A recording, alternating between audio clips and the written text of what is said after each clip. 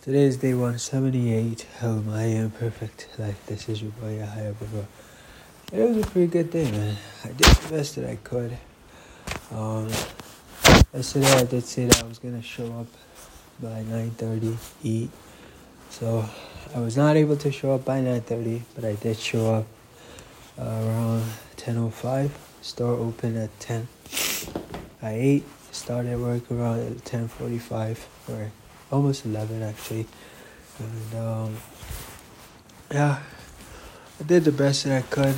My best day all week. So that was good. I'm gonna go to Oshawa tomorrow. It's gonna be a short day because the store closes at 6 p.m. tomorrow. I'm gonna go to church tomorrow with my wife, and my goal is to be at work right after church. So hopefully I can get there by the time they open. But aside from that, I'm grateful. Anyways, just keep on pushing.